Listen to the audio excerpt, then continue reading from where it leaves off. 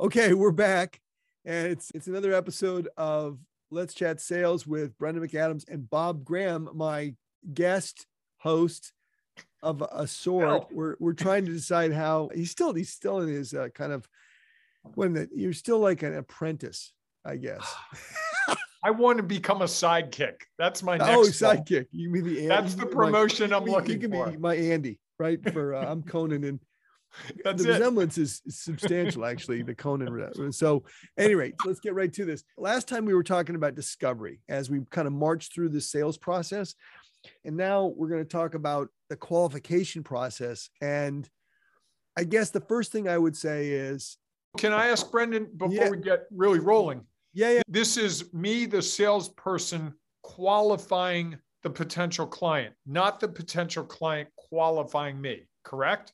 That's correct. What you had said this far, and I wanted to make sure we were clear there. Good. That's a good distinction. And yes, but the important thing is that the customer is certainly qualifying you all the way along. And there are a number of things you need to be doing right in order not to screw up this deal, because for reasons unrelated to the product or the solution. So they're evaluating you on a whole bunch of criteria. And in fact, that's probably an interesting topic in and of itself, is how the customer qualifies you. We going to do both now? No, we'll do another one, but we'll have to do an episode on how the customer qualifies you. That's a good one.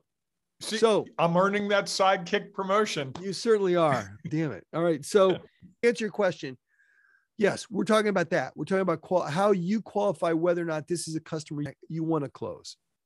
Okay. And by the way, why do I need to do that in the first place? Because if I'm a startup, if I'm struggling, I just want a customer. Anyone who will help me pay my bills. No, you don't. Extend my runway.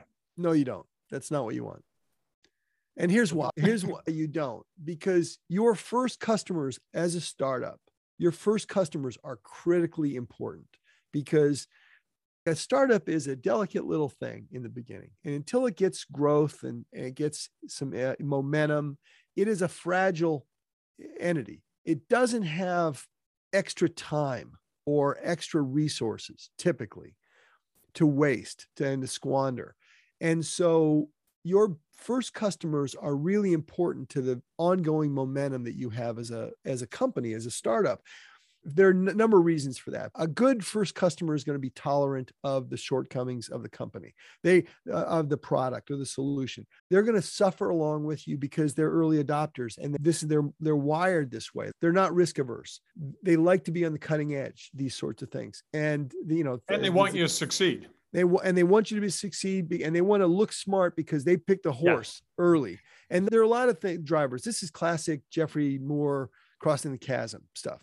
So it's really important that you find those first customers, because those first customers, and part of this should be part of your criteria, is, are they going to be champions for you with the next customers? Are they going to help? Are they going to shout your praises to others? Are they going to introduce you to references? Are they going to be a reference? How can they help?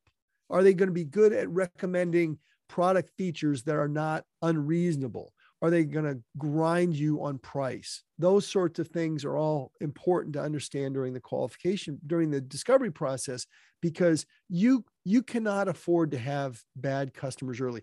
If you have a customer early on, or one or more, that are unsuccessful, and you're burning a whole bunch of time with them, that can be devastating. If you sign up Coca-Cola as one of your early customers and then they fail, geez, that is not the sort of black eye you want as an early stage startup.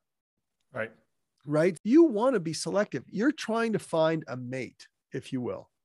You're looking to find someone that has the right characteristics that's going to be with you. Enhance your life.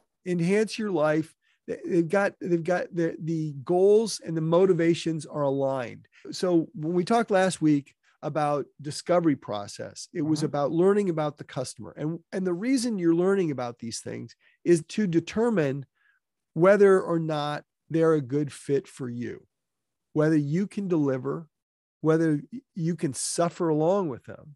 I mean, there are customers that are just miserable to be around. And you actually probably want that customer to go to your competitor. You don't want them. You want them to be a headache for somebody else. And so a really good salesperson, a really good founder knows that they're selective. They know who fits and they know who doesn't. And you can't do that until you do the discovery, until you figure them out. And so some of the questions that you master in the discovery process that are actually qualifying questions are the sorts of things to test whether or not this is the kind of person, the kind of company you want to work with. Budget being one of them, time frame being another one. Attitude, flexibility, like some of these things are very kind of leap of faith. Yeah, they're not like quantifiable. It's like you have a gut feel. That's what's always worked for me is the gut feel. And every time I ever said to someone, I signed someone up today, I have my doubts. It was a self-fulfilling prophecy. Yeah. And this is why like later on, when we talk about like negotiations and pricing and proposals, if you're having bad experiences there, it's because you didn't do a good job in the discovery and qualification process early on. You want to make sure that during this qualification process, you are being really honest with yourself. And is there a fit? This is tough. This is not an easy thing for a lot of salespeople to do, a lot of business. They want that customer, but you have to kind of take a cold eye and look at them and say, what's this going to be like in 2 months when we're negotiating a deal? Are they the kind of people I can work with? Are they reasonable? Are they going to help us get through the unreasonable people inside the organization? That kind of cold discipline is best served up if you've done the right job from terms of. Am I making this qualification decision during the discovery call? After the discovery call? Am I doing it with my team, or is that me as the salesperson just making that decision? Salesperson, even if I'm the founder, hey, you know what? My gut says this is a bad one. I'm not even going to show it to my team. I'm moving on. It depends. And it depends on there are a number of factors. Like it depends on whether or not, for example, how complex is the sale? Because if it's a big enterprise sort of deal, you're probably not going to know whether or not the deal is qualified in one meeting or two meetings. You may have to talk to a bunch of different people in order to get there. That's kind of the beauty and the challenge of enterprise level sales. So it sort of depends. You may want to confer. Like, what are you hearing internally? If you've got co-founders, if you got other people in the organization that you can bounce ideas off of and you can talk to, and especially they've sat in on some of these meetings and they've seen things, transpire, then it does probably make sense to kind of validate that internally against other people. But then there are other situations where if you're the founder and you meet the key people that you're selling to, and you find out that they're just unpleasant individuals and you can't trust them, I don't know if you have to go any further than that, right? I mean, you just basically, you make a decision. Do I want to work with somebody like this? And I always think about it as my Saturday night dinner test. Yeah. If I were out at dinner Saturday night and this person walked up to me, would I say, hey, sit down? We're getting ready to start eating. Or would I say, oh, hey, nice to see you, Joe. Talk to you Monday. That's a great way to think about it. Would you hang out with this person? And sometimes you don't need to be able to hang out with them, but you have to like know. But you have to have enough feel for them that it's like they don't repulse you. But you trust them. You know what they're going to do. They're going to do the right thing. You can be reasonable. The best customers I've ever had are customers that you sign the agreement and you never look at it again. Right? You just do the work, and the agreement almost doesn't matter. I have a customer now that we didn't deliver on time because they had issues. We had issues. We're just working through it. I knew that right from the beginning, just the way they are, the candor of the conversation, the give and take. So that's part of the qualification process, is figuring that stuff out. Not easy, but it's critically important. I was going to say, it is essential to progress.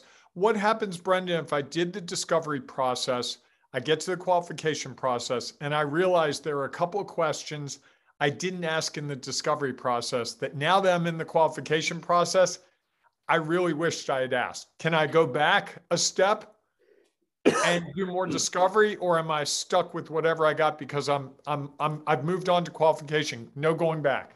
This is a great discussion point because there's not a hard and fast, I'm done with discovery, I'm now starting qualification sort of thing. It's an ongoing element, especially with a complex deal, any kind of enterprise level deals or large B2B deals where there's always moving parts, things are changing.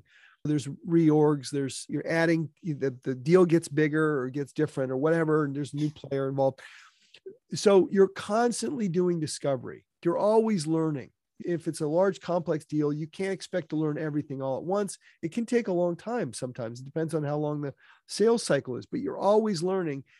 And a consequence of that is, well, as you learn things, it may change the qualification. If a big company has a bad quarter, they may not have budget anymore and they're no longer qualified. It's completely out of your control, in fact. But now you know there's not a deal here, or there won't be a deal here for another year because they had a bad year. They're laying off people. Your key sponsor got fired, or there's some reorg. And now the new guy or gal doesn't like them. And so consequently can't stand your solution. Completely out of your control, no longer qualified. You're kind of course correcting and validating along the way. And every now and then you could run into a customer situation where the customer says something significant that changes things. And you have to say, whoa, wait a minute. This is what I understood. Now you're telling me this? Let's get this straight. We got to understand this. And if it's something like, hey, listen, we decided we're not going to pay you $500,000 for this project. We think it's around 350,000. We're down the path on this. You got to get that resolved, right? Right. That changes the whole qualification. So these are things that they're not easy to do, and they require discipline. I mean, qualification requires some backbone. You have to be able to say with a cold eye, this is not a deal, or it's not a deal under these terms. It could be a deal under these terms. And then you go back, and that's when the selling happens. It's also respecting who and what you are. Yeah. And knowing what you aren't, right? Yeah. Right. I mean, discipline, but also knowing we do this and this is what we're going to do. And I've seen a fair number of companies pivot in the moment because suddenly someone says, if you could do this thing, we'd love to work with you. Yeah. So they give up the narrow path they're on and go over there, and it never works out. You have to be honest with yourself. Sometimes customers will come to you and say, we want you to veer off in this direction by 10 degrees. And then you have a decision to make. There are situations where the customer is really taking you in the right direction. They know where the industry is going. They're really basically forcing you to do the right thing. There are other instances where they're running you down a rat hole, and where they found 8 other companies that can't do it, and they figure they can prevail upon you to solve their problem. And you're going to end up in the trash heap, or you're going to end up spinning your wheels, taking your eye off the ball, if you will. And this is a tough thing. This is a tough thing for founders, and every situation is its own situation. And so you can't really make a blanket statement as to what every situation is its own situation. I love that. I'm going to get that tattooed on my. But I think the key is you've got to think through this. And if you don't do this qualification process, you really put yourself at jeopardy, because if you bring the wrong organizations into your company in whatever phase, it can really throw you off. If you do the discovery process constantly and effectively, and thoroughly, you do it the right way, that's going to deliver the information to you that allows you to know whether you've got a deal or not. The challenge then becomes, how good are you at looking at the facts in front of you and making the right decision? I don't know that can be taught. That's experience. I think it's taught by experience. It's right. It's experience. You only go down the wrong road a couple of times before you realize that wasn't the right road. Yeah. And you can continue to fool yourself and think, oh, this is a good one. This is a good one.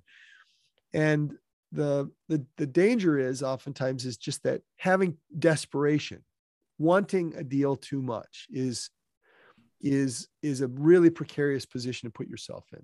So if you can somehow or another take a Zen approach and not want it, if you can take yourself out of that desire, oh, I have to win this. I have to win this. And if you can be detached enough to say, I'm going to win this only under the right circumstances. And if you can kind of look at the deal that way, it actually puts you in a much better position to win the deal in the first place. I was going to say, the more detached I get in this whole process, the more deals fall into my lap. I'm Right. not selling. It's just naturally occurring. People want to work for people like that. They want to work with people like that. They want to, like, oh, they don't need me. They must be really good. Yeah. They must really do what they do, right? Yes. And it's true. It's absolutely true. I mean, the best time to get a job is when you have a job. Oh, they're wanted. They're employed. Oh, we should hire them. The minute they let someone go, then you're what? It's sort of nonsense, but it is the way things work. Okay. Well, I think you've covered enough. A lot of great suggestions. Folks, don't be afraid to go back and listen to it again. He threw a lot of nuggets at you. And if you didn't listen to the discovery episode, the one before, that's another great one. And this is really great. I've learned a lot from this process. And I'm not just saying that, Brendan, to become your sidekick permanently. I truly mean that. Well, thanks, Bob. These are always a pleasure. Well, right, you're continuing to qualify me, right? Yeah, until next time. And until next time. And next time we'll talk about preparing for customer success, because I think that's really what people want to hear about. So we'll talk about that next. So until awesome. Then. All right. All right. You've listened to another episode of Let's Chat Sales with Brendan McAdams and Bob Graham, and thanks for listening. Next time we'll be talking about preparing for customer success. If you have questions, fire them away to us at hello@letschatsales.com. And please feel free to share this and like it and do whatever else you want to do with it. And thanks for listening again, and happy selling.